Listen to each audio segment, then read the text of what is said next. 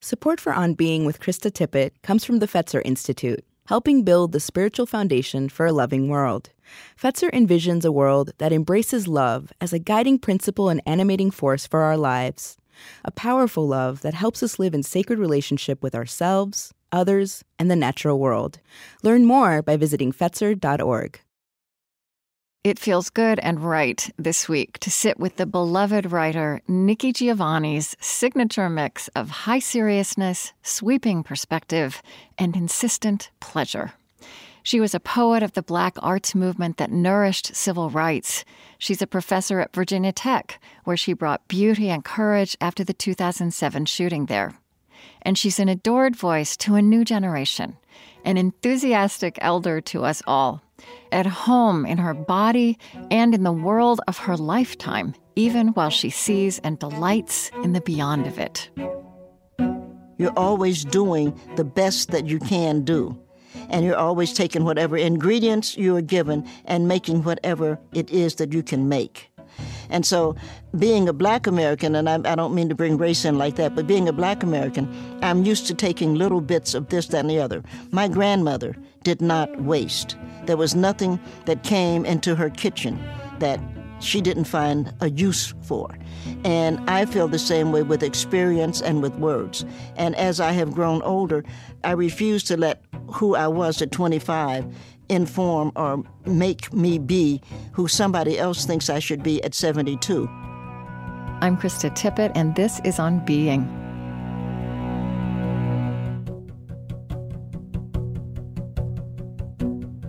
Nikki Giovanni has received numerous awards for her books of poetry and her works for children. She's a university distinguished professor in the English department at Virginia Tech, where she's taught since 1987. I spoke with her in 2016. One of the most striking things that just jumped out at me all the way through your writing and writing about you and all the way to the latest volume of poetry you've published in 2013 is how from the very beginning you were held and cherished and taught by courageous, loving women. Yeah. Your mother, you were named, your first name is Yolanda, right? So you're kind of named after. Yeah, it used to be. When Mommy passed, I had it legally changed to Nikki, just because that's what everybody knows me. I would have never done it when Mommy was here, because I wouldn't want her to think I didn't want to carry her name. I'm Yolanda Jr. So how old were you when you changed your name legally then?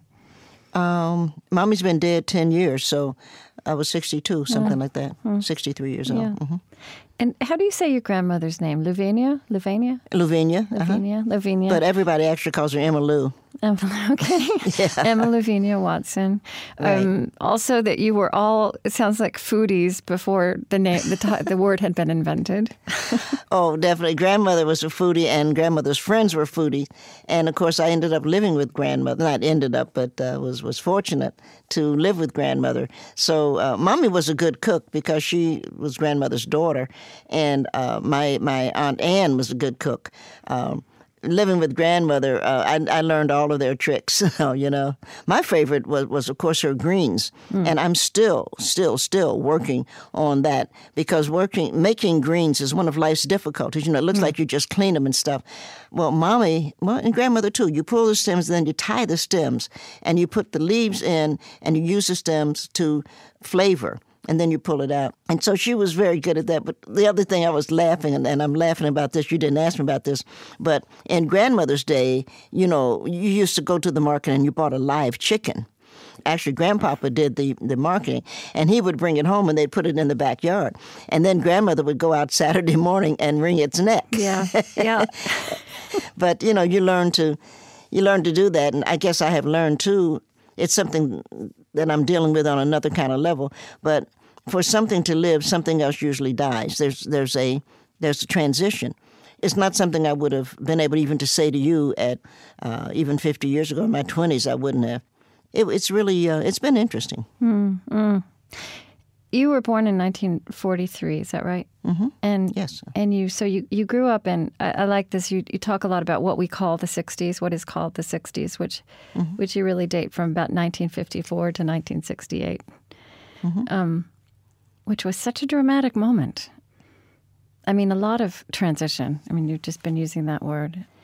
One question I ask people, whoever I'm talking to usually, is, how would you describe the religious and spiritual background of your childhood?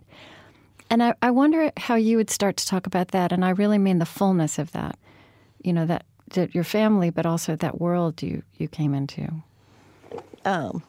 First of all, I grew up, of course, Baptist, because grandmother was a Baptist, Mount Zion Baptist Church. But when Mommy married, my father married, we called him Gus. Mm-hmm. We called Daddy Gus. When Mommy married Gus, they moved to Cincinnati because he couldn't get a job. He was a college graduate and he couldn't get a job in Knoxville. And so they moved to Cincinnati where he could get a job. And Mommy joined the AME church.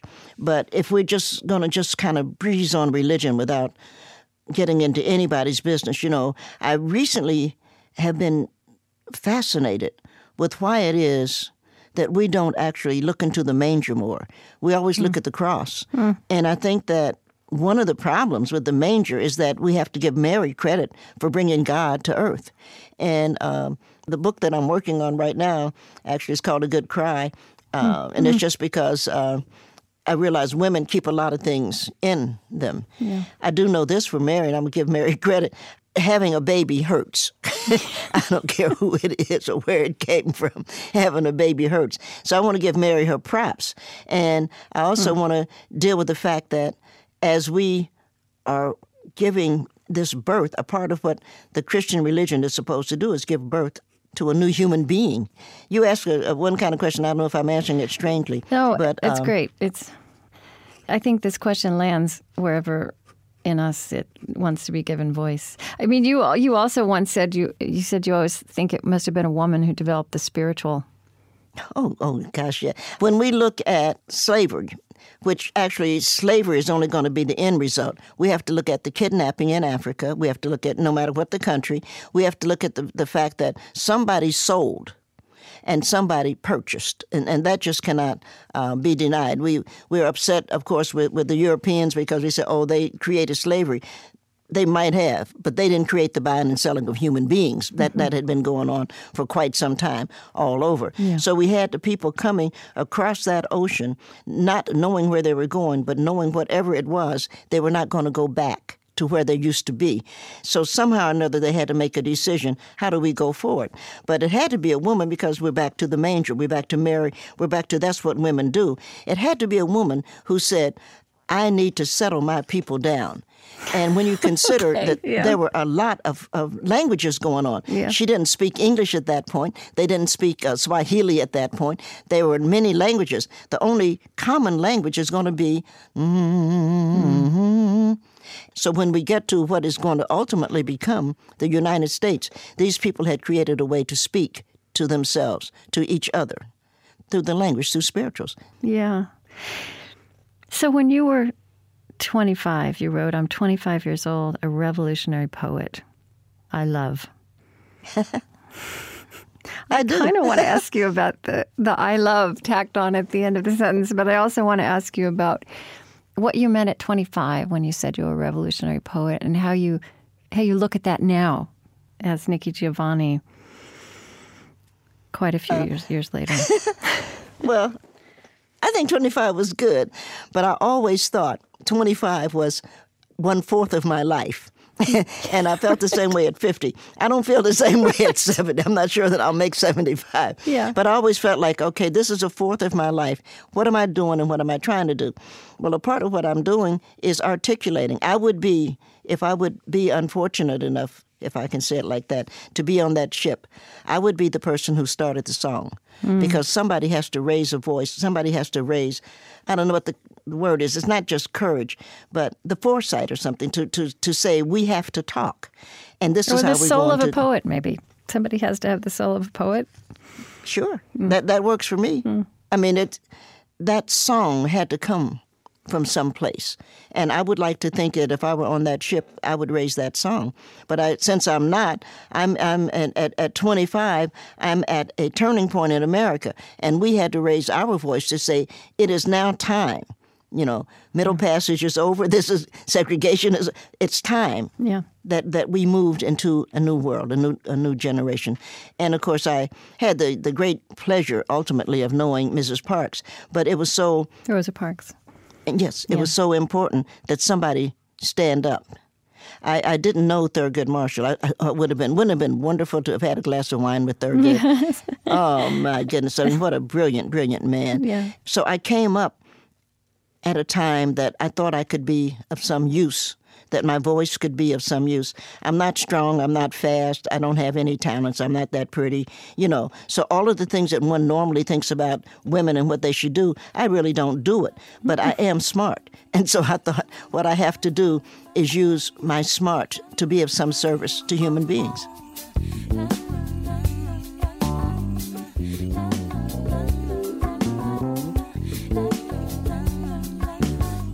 I'm Krista Tippett, and this is On Being. Today with the poet, Nikki Giovanni.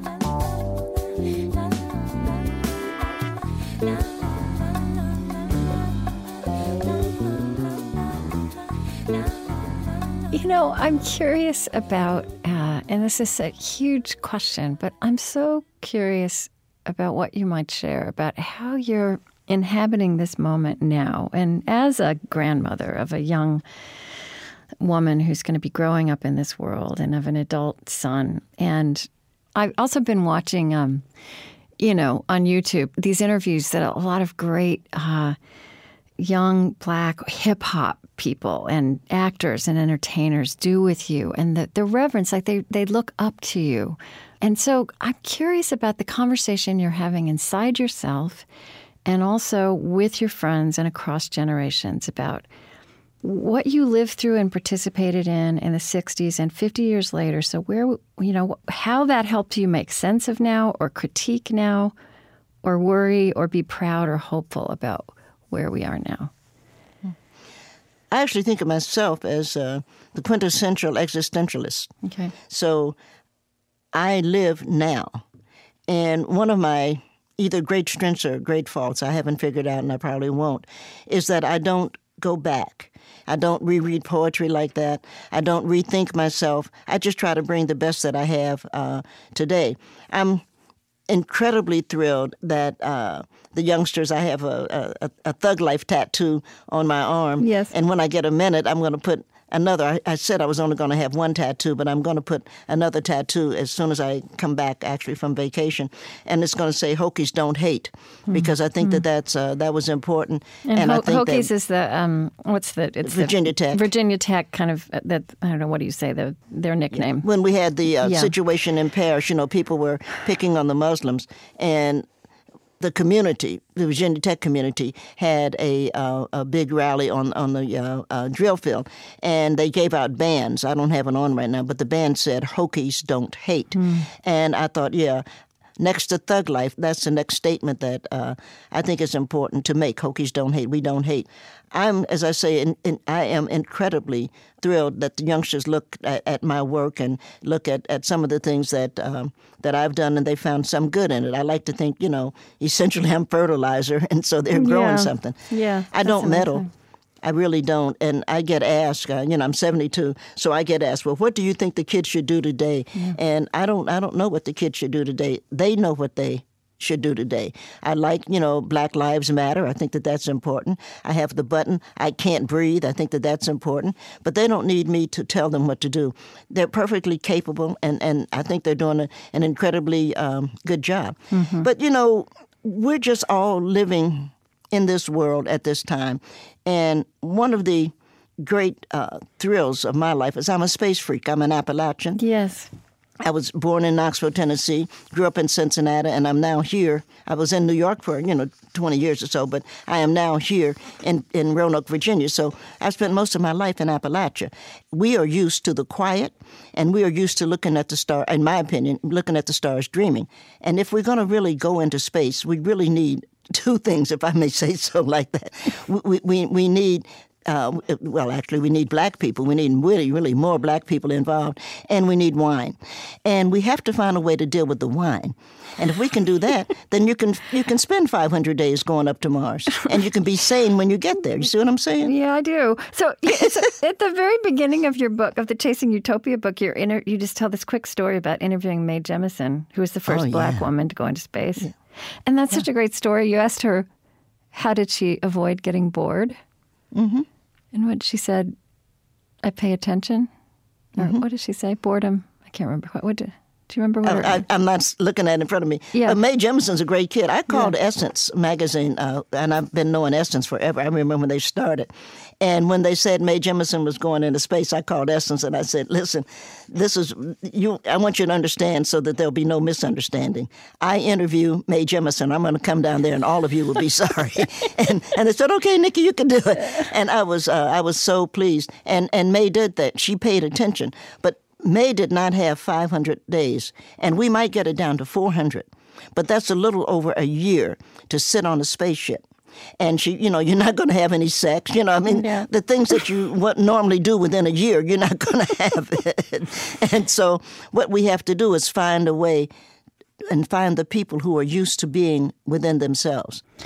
You also connect these things to your aspiration and imagination about the black connection to the future of planet Earth.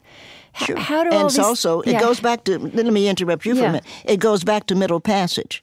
Because if you can survive that journey from west coast of Africa to the east coast of the United States and be sane when you get here, and that's what we haven't looked at. And so, again, a part of my research that I'm trying to do now, and hopefully I'll live long enough to get more done than I've been doing, though I'm working on it. A part of my research is that we have not dealt with the fact that they were sane when they got here. I just wrote a poem, and I said, one of the lines in the poem said, Pluto will one day be a planet, and we're going to send black kids up there to learn how to ski. And I love it. We have got to quit dealing now. Race was a bad idea 200 years ago or 300 years ago. It's a ridiculous idea today. Hatred was a bad idea, and it's a ridiculous idea today. We're on the third planet from yellow sun. We have got to come together to see, and how do we make sense out of this, and how do we find a way to bring the sanity into this? How do we find a way to make the best of us?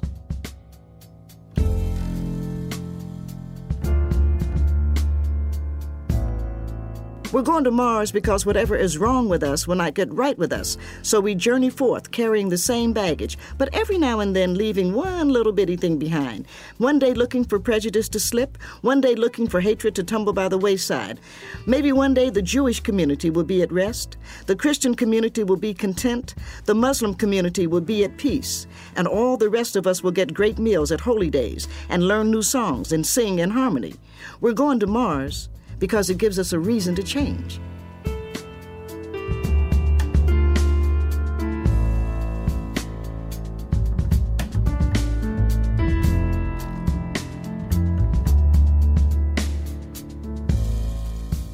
I was thinking, as I was reading, how your passion about space, that you're just a space freak, as you say. Have you ever heard of this language of the overview effect? It's actually a documented effect of something that happens to astronauts, people who've been in space, that they get this sense of perspective that is kind of life-altering, that changes the way they then come back to culture. You ever heard of that? No, I didn't. Here's one way somebody described it. It says, it refers to the experience of seeing firsthand the reality of the Earth in space, which is immediately understood to be a tiny, fragile ball of life, hanging in a void, shielded and nourished by a paper-thin atmosphere. From space, national boundaries vanish, the conflicts that divide people become less important, and the need to create a planetary society with a united will to protect this pale blue dot becomes both obvious and imperative. I don't know if that's what you're talking about, but that's... Yes. Is it? And said much better, but that is exactly. Can you imagine when we have people doing sort of a normal... Oh, what are you going to do next weekend, John? Well, Mary and I were thinking, we'd just run up to the space station and have a glass of champagne, and we'll spend the night and we'll be back. And Can you imagine sex in space? I have to confess, I've never thought about it before. All right. I'm sorry, I didn't mean to embarrass you. No, you didn't. I think we have to return to Earth here for a little while in this conversation, though. I mean, we were talking about the spirituals before, and that kind of led into this, the question of how people stay sane, and not just sane, but bring beauty into the world. And And the spirituals as such an incredible demonstration of that. Oh, yeah. I mean, you also mentioned Virginia Tech, and I want to come back to that terrible massacre in 2007. And you did deliver a poem that day. And to me, when I read it and hear it again, the spirit of the spirituals is in it. It's, which is about facing reality head on, and including, right, the spirituals were called sorrow songs, right? And you said, right. We are Virginia Tech. We are sad today, and we will be sad for quite a while. We are not moving on. We are embracing our mourning. We are Virginia Tech. We are strong enough to stand tall tearlessly. We are brave enough to bend to cry, and we are sad enough to know that we must laugh again.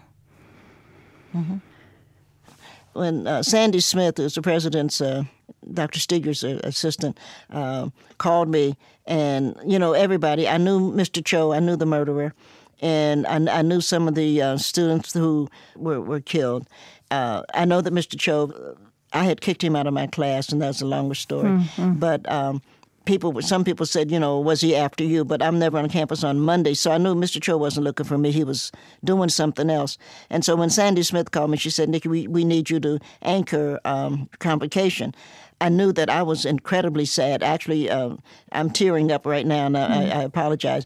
Anybody that knows me knows that, I'm pretty good on my feet. But I knew that I couldn't walk into an auditorium as sad as I was. And I just didn't want to trust myself to do the right thing. So I just sat down and wrote what was important. And what was important to me was that we are Virginia Tech, not what happened.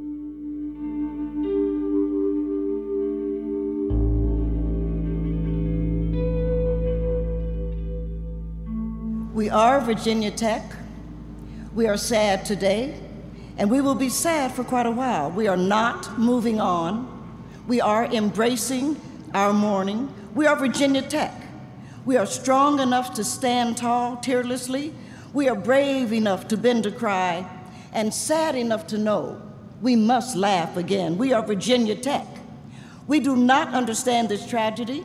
We know we did nothing to deserve it, but neither does a child in Africa dying of AIDS, neither do the invisible children walking the night away to avoid being captured by a rogue army, neither does the baby elephant watching his community be devastated for ivory, neither does the Mexican child looking for fresh water, neither does the Appalachian infant killed in the middle of the night in his crib in the home his father built with his own hands, being run over by a boulder because the land was destabilized. No one deserves a tragedy. We are Virginia Tech. The Hokie Nation embraces our own and reaches out with open heart and hands to those who offer their hearts and minds. We are strong and brave and innocent and unafraid. We are better than we think and not quite what we want to be. We are alive to the imagination and the possibility. We will continue to invent the future through our blood and tears, through all this sadness. We are the Hokies. We will prevail. We will prevail. We will prevail. We are Virginia Tech.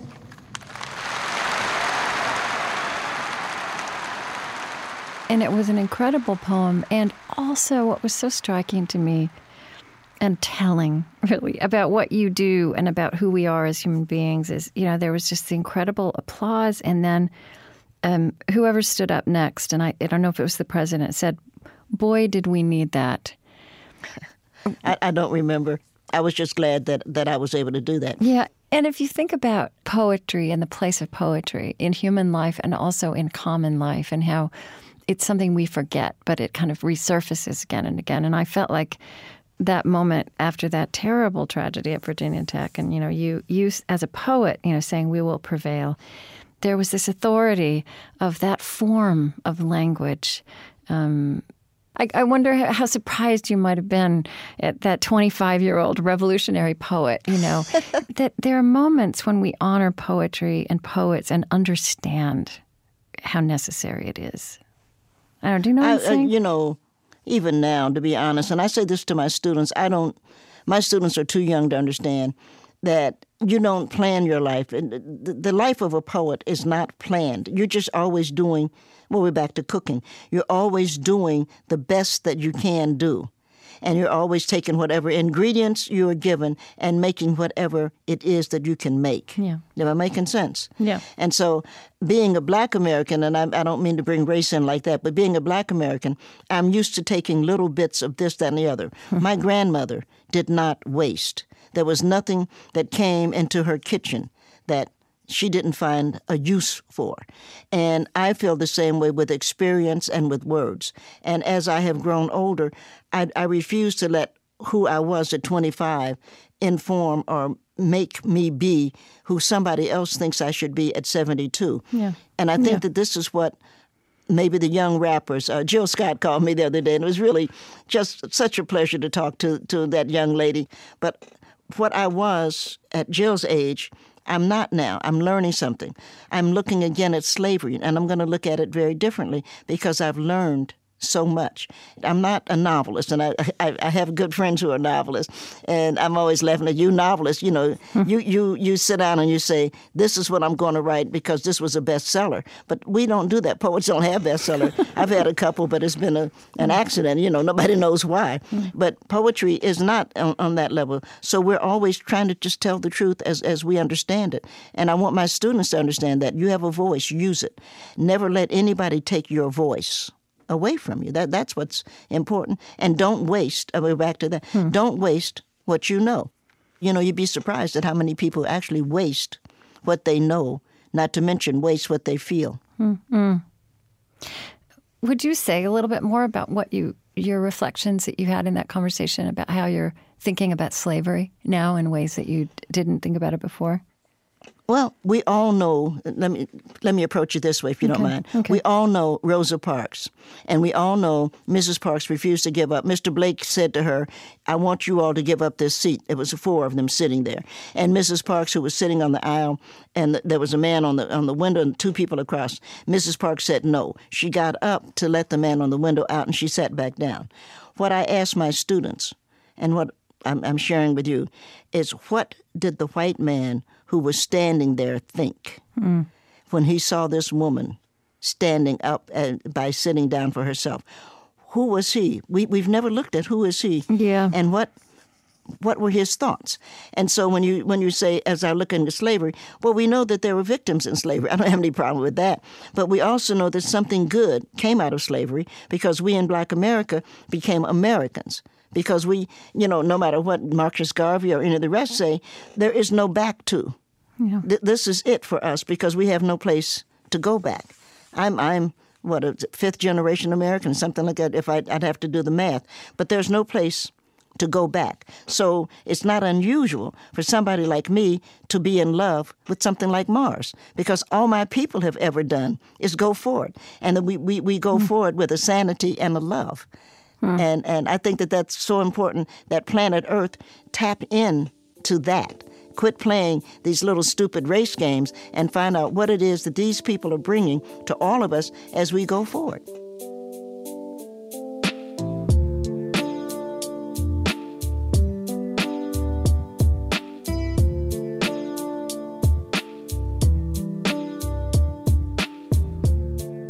This is not a poem, no. It is a celebration of the road we have traveled. It is a prayer for the roads yet to come. This is an explosion, the original Big Bang that makes the world a hopeful, loving place. This is the Black woman, and all our trouble and glory, and all our past history and future forbearance, and all that ever made love a possibility. This is about us. Giving pride, giving succor, giving voice, giving encouragement, giving whatever we can give. This is about us, celebrating ourselves, and a well-deserved honor it is. Light the candles. This is a rocket. Let's ride.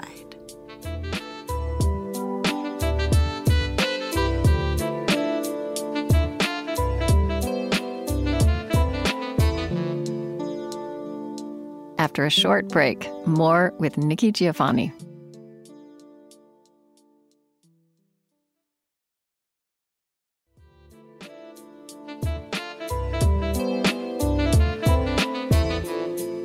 I'm Krista Tippett, and this is On Being. This week, with the beloved writer, avowed space freak, and enthusiastic elder, Nikki Giovanni. We're soaking up her signature mix of high seriousness, sweeping perspective, and insistent pleasure. How she's able to be at home in her body and in the world of her lifetime while also seeing and delighting in the beyond of it. I interviewed her in 2016. You know, one thing that just runs all the way through getting a picture of your life is that you've been loved well. You were loved well in the beginning, and you've loved well. There's these famous lines from some of your early poetry that black love is black wealth. Yeah. And they'll probably talk about my hard childhood and never understand that all the while I was quite happy. I mean, you just use the word love. How does that word figure in as you think about a vision for us as human beings, you know, in terms of race and beyond race, and this world that you'd like to see us be creating? Love is important. I think my father was an idiot, and I don't think that. My father was an idiot. And he was abusive, right? He was violent. Yeah, he was. Yeah. And I don't know what. I couldn't begin to tell you what made me understand that whatever was going on with Gus had nothing to do with how Mommy felt about me and felt about Gary. Gus was crazy, but he loved us. Mm-hmm. So I think it's Toni Morrison that said, love is no better than the lover. Crazy people love crazily. Okay. And I think she's absolutely right. Right. And I don't know what let me separate so that I didn't learn to dislike him. I just didn't let that which does not suit me determine who I am. And I feel the same way, and I think that we're looking at young black youngsters and young white youngsters today. I said that to my students because I have white youngsters. They didn't create slavery, so there's no reason for them to feel guilty about it. What we all need to do is decide how we want to go forward. Am I making sense from this? Yep. I'm going to be sorry when I retire, because I enjoy, if it's one thing that I definitely enjoy, it's my 8 o'clock class. My 8 o'clock class, they come to me, 8 a.m., they come to me from their dreams, and I come to them from mine. And I would give up a lot of things in terms of teaching. I really don't want to give up my 8 o'clock because I like the freshness that they bring. And the other word would be, I like the love that we have for each other as we come into that class. And I think you have to make up your mind what you're going to love. And the other day I had the absolute pleasure of having okra made with chicken feet. And I hadn't had chicken feet since I lived with grandmother. She's been dead a long time. I just couldn't believe it. I just sat there. I wanted to lick the bowl. It was so good. I don't know if you've ever had okra I don't know if you've ever had chicken feet because nobody does it. I'm not sure. I'm not sure I've had chicken feet. I haven't had okra. I do love okra, but I haven't had it with chicken feet. Oh, my. Well, it's so wonderful. And is that where your mind and heart go when you're thinking about love? It ends up with food. Is that? Yeah. If I had a choice between food and sex to remember it, I'd always remember the food. The sex wasn't bad in some cases, but the food was always wonderful. So you're saying love is a great thing, and also it's not always healthy, and so it's not necessarily that useful to throw it around as a word. Well, I no, you can't just throw it around. I think you have to make up your mind what you love and what loves you, and I think that's a two-way street. And I think you have to be patient with your love. All love doesn't work. We know that. Whether it's food, whether that's a human being, whether that's a dog, whether that's the garden you used to grow, I mean, whatever it is. But outgrowing something or not needing it doesn't make you dislike it. It just means that you've learned that lesson. You have earned what it had to offer you. You've done that, and now you move on. I'm not married, but I have friends who are divorced, and it was like, oh, it was such a mistake. Well, it wasn't a mistake. It was a lesson learned. Yeah. You had 10 good years, and you have children, and, whatever, the house or whatever. But everything is a lesson, and so you have to find out what's the lesson, and how do I embrace this lesson, and how do I go forward? And you have to watch out for the bitterness. That's what you don't want to be bothered with.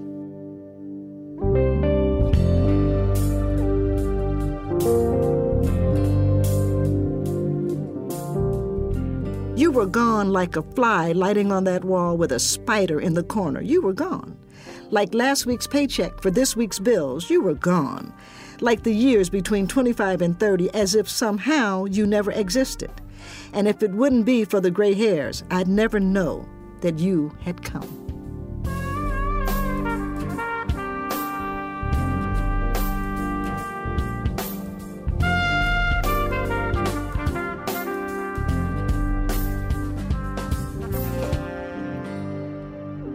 There's another line I wrote down from your talk with James Baldwin in 1973.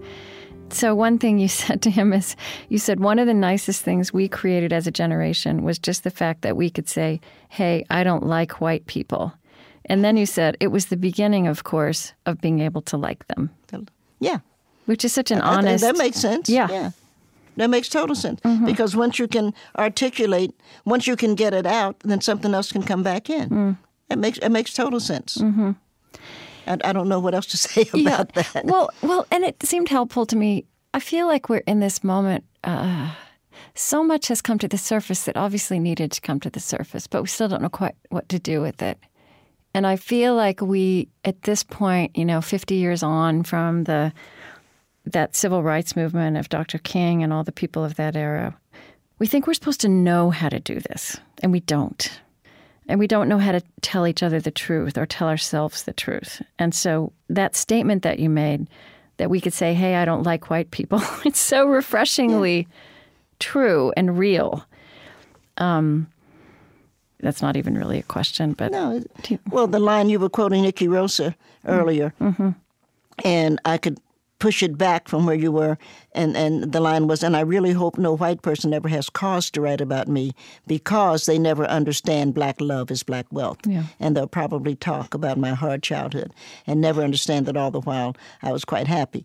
And I think that what I'm trying to say, or what I would, I don't want to second guess myself either, but I think what was important to me is that I don't want to be put into a box. We need to stop that old-fashioned racism and get back into where we as human beings are going.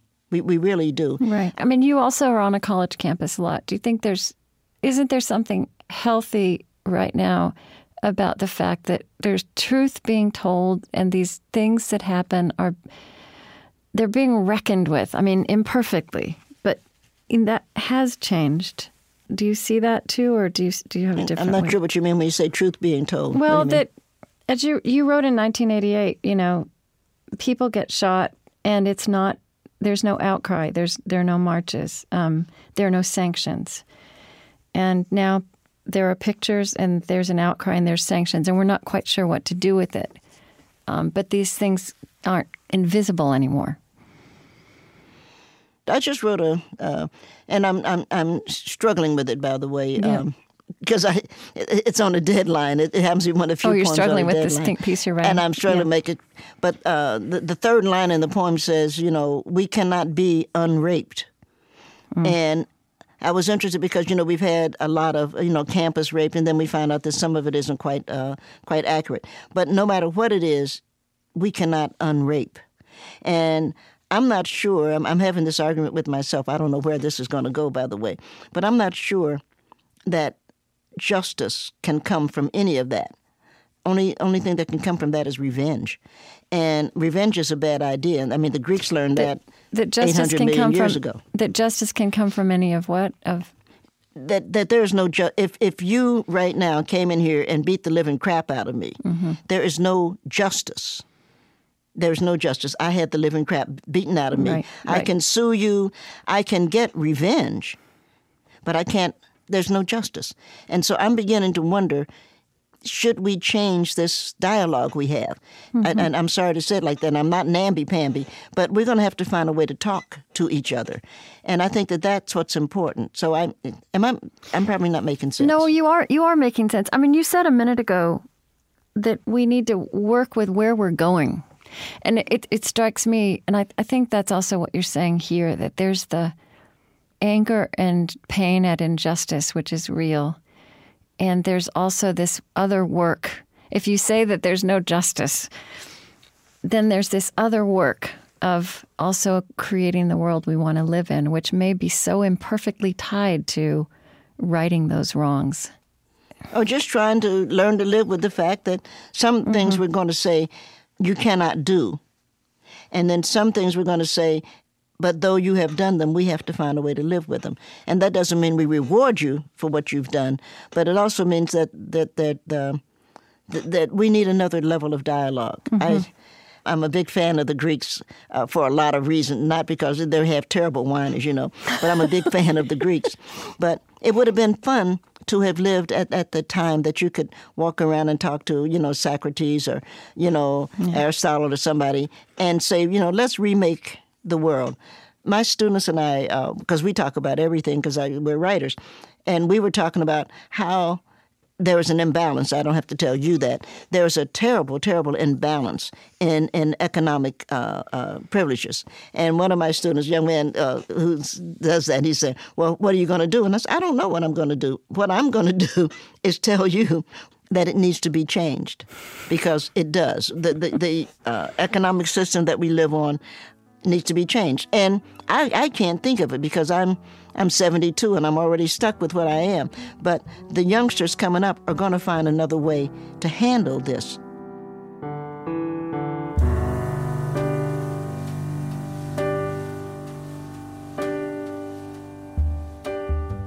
Childhood remembrances are always a drag if you're Black.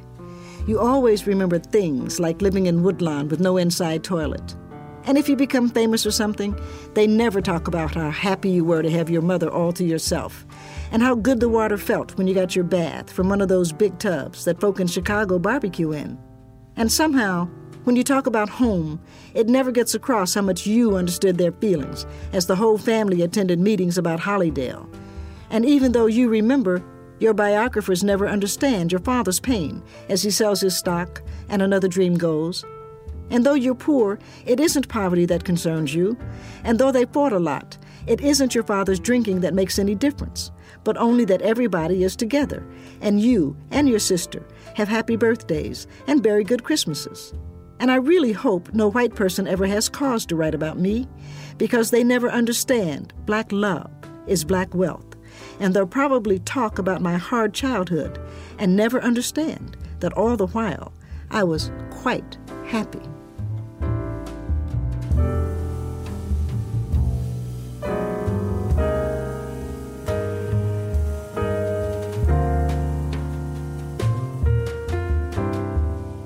I'm Krista Tippett, and this is On Being, today with the poet Nikki Giovanni.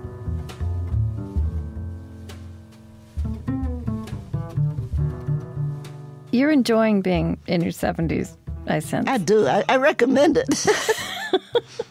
I do. I love it.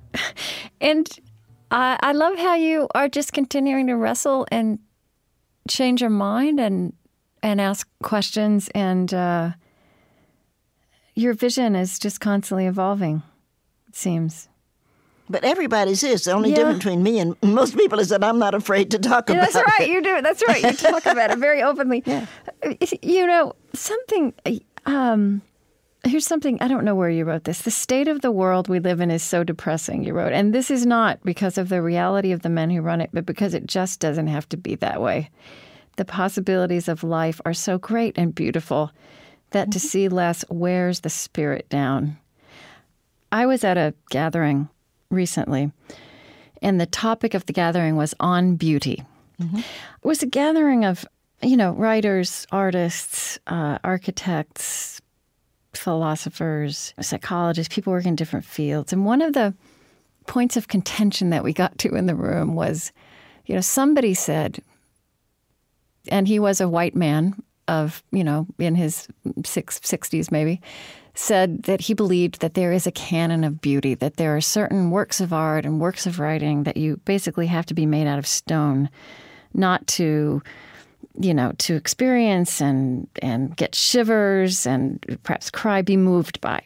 And he was saying that we should, that we should take beauty seriously as a cultural good, and that we should have a kind of a canon that children experience and they claim as their own. But this was also controversial because the idea was that, in fact, we've had an idea in the West that there's a canon of beauty, and it's excluded a lot of other people's sense of what is beautiful and what is meaningful. I wonder how you take in that idea, but also I think more importantly is, I'm curious, what would be your canon of beauty? That's going to be another hour. Hard question, but I'm not against the canon. Let me be really clear about that. Okay. I'm not against the canon because if we give you a canon, then you will vary on it. Okay. And so Right. I don't have any problem with that. If, for example, I learned, which I just went to see the other day, The Messiah. I don't have a problem with the canon because it will change. You build on what you know. And I think that it's up to all of us to say, well, this I want you to learn. I got no problem with Mona Lisa. This is what I want you to look at. But I also know that there's Ashley Bryan. And I know that Ashley Bryan and the work that he does, which is so beautiful, he does a lot of work on illustrating the spirituals. I don't want to exclude. I don't want some teacher to stand up there and say, well, that's crap. Right. Because it's not you don't want that. What you want to say is, now let's look at the Mona Lisa, and she's smiling. Why is she smiling? Well, I think she's probably smiling because she was listening to the Fifth Jubilee Singers, and they were singing some beautiful spirituals for her. Right. You see what I'm saying? I do. I like it.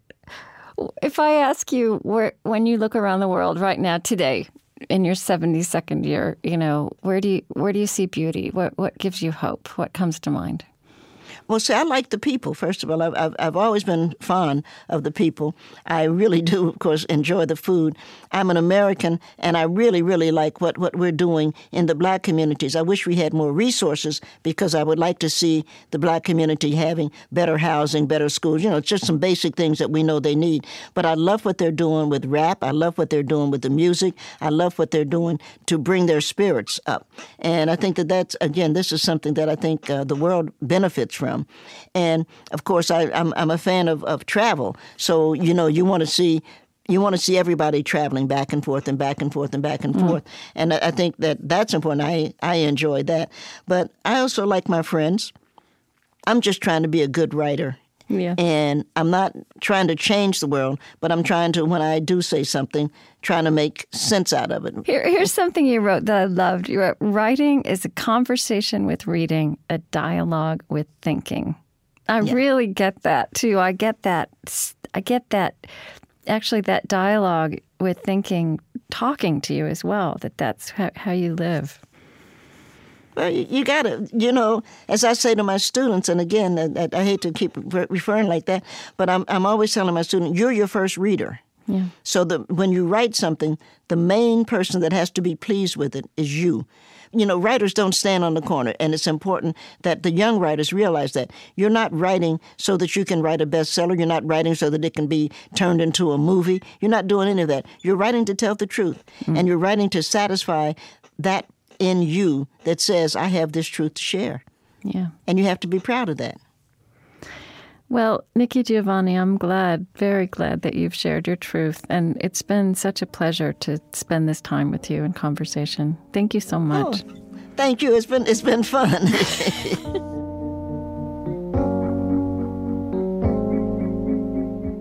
I know my upper arms will grow flabby. It's true of all the women in my family. I know that the purple veins like dead fish in the Seine will dot my legs one day, and my hands will wither while my hair turns grayish-white. I know that. One day my teeth will move when my lips smile, and a flutter of hair will appear below my nose. I hope my skin doesn't change to those blotchy colors. I hope my shoulder finds a head that needs nestling, and my feet find a footstool after a good soaking with Epsom salts. I hope I die warmed by the life that I tried to live.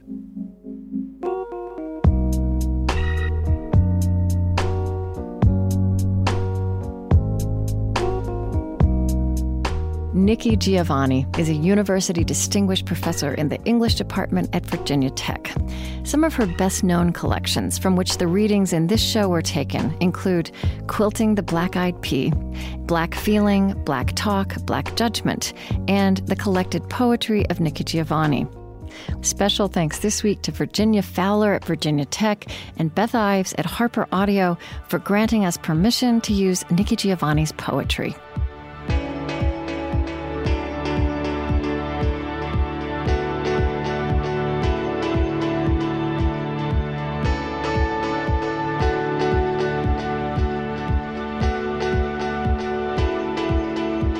The On Being Project is located on Dakota land.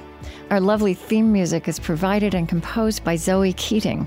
And the last voice that you hear singing at the end of our show is Cameron Kinghorn. On Being is an independent, nonprofit production of the On Being Project. It is distributed to public radio stations by WNYC Studios. I created this show at American Public Media. Our funding partners include the Fetzer Institute, helping to build the spiritual foundation for a loving world. Find them at fetzer.org. Calliopeia Foundation, dedicated to reconnecting ecology, culture, and spirituality, supporting organizations and initiatives that uphold a sacred relationship with life on Earth. Learn more at calliopeia.org. The George Family Foundation, in support of the Civil Conversations Project. The Osprey Foundation, a catalyst for empowered, healthy, and fulfilled lives. And the Lilly Endowment, an Indianapolis-based private family foundation dedicated to its founders' interests in religion, community development, and education. On Being is produced by On Being Studios in Minneapolis, Minnesota.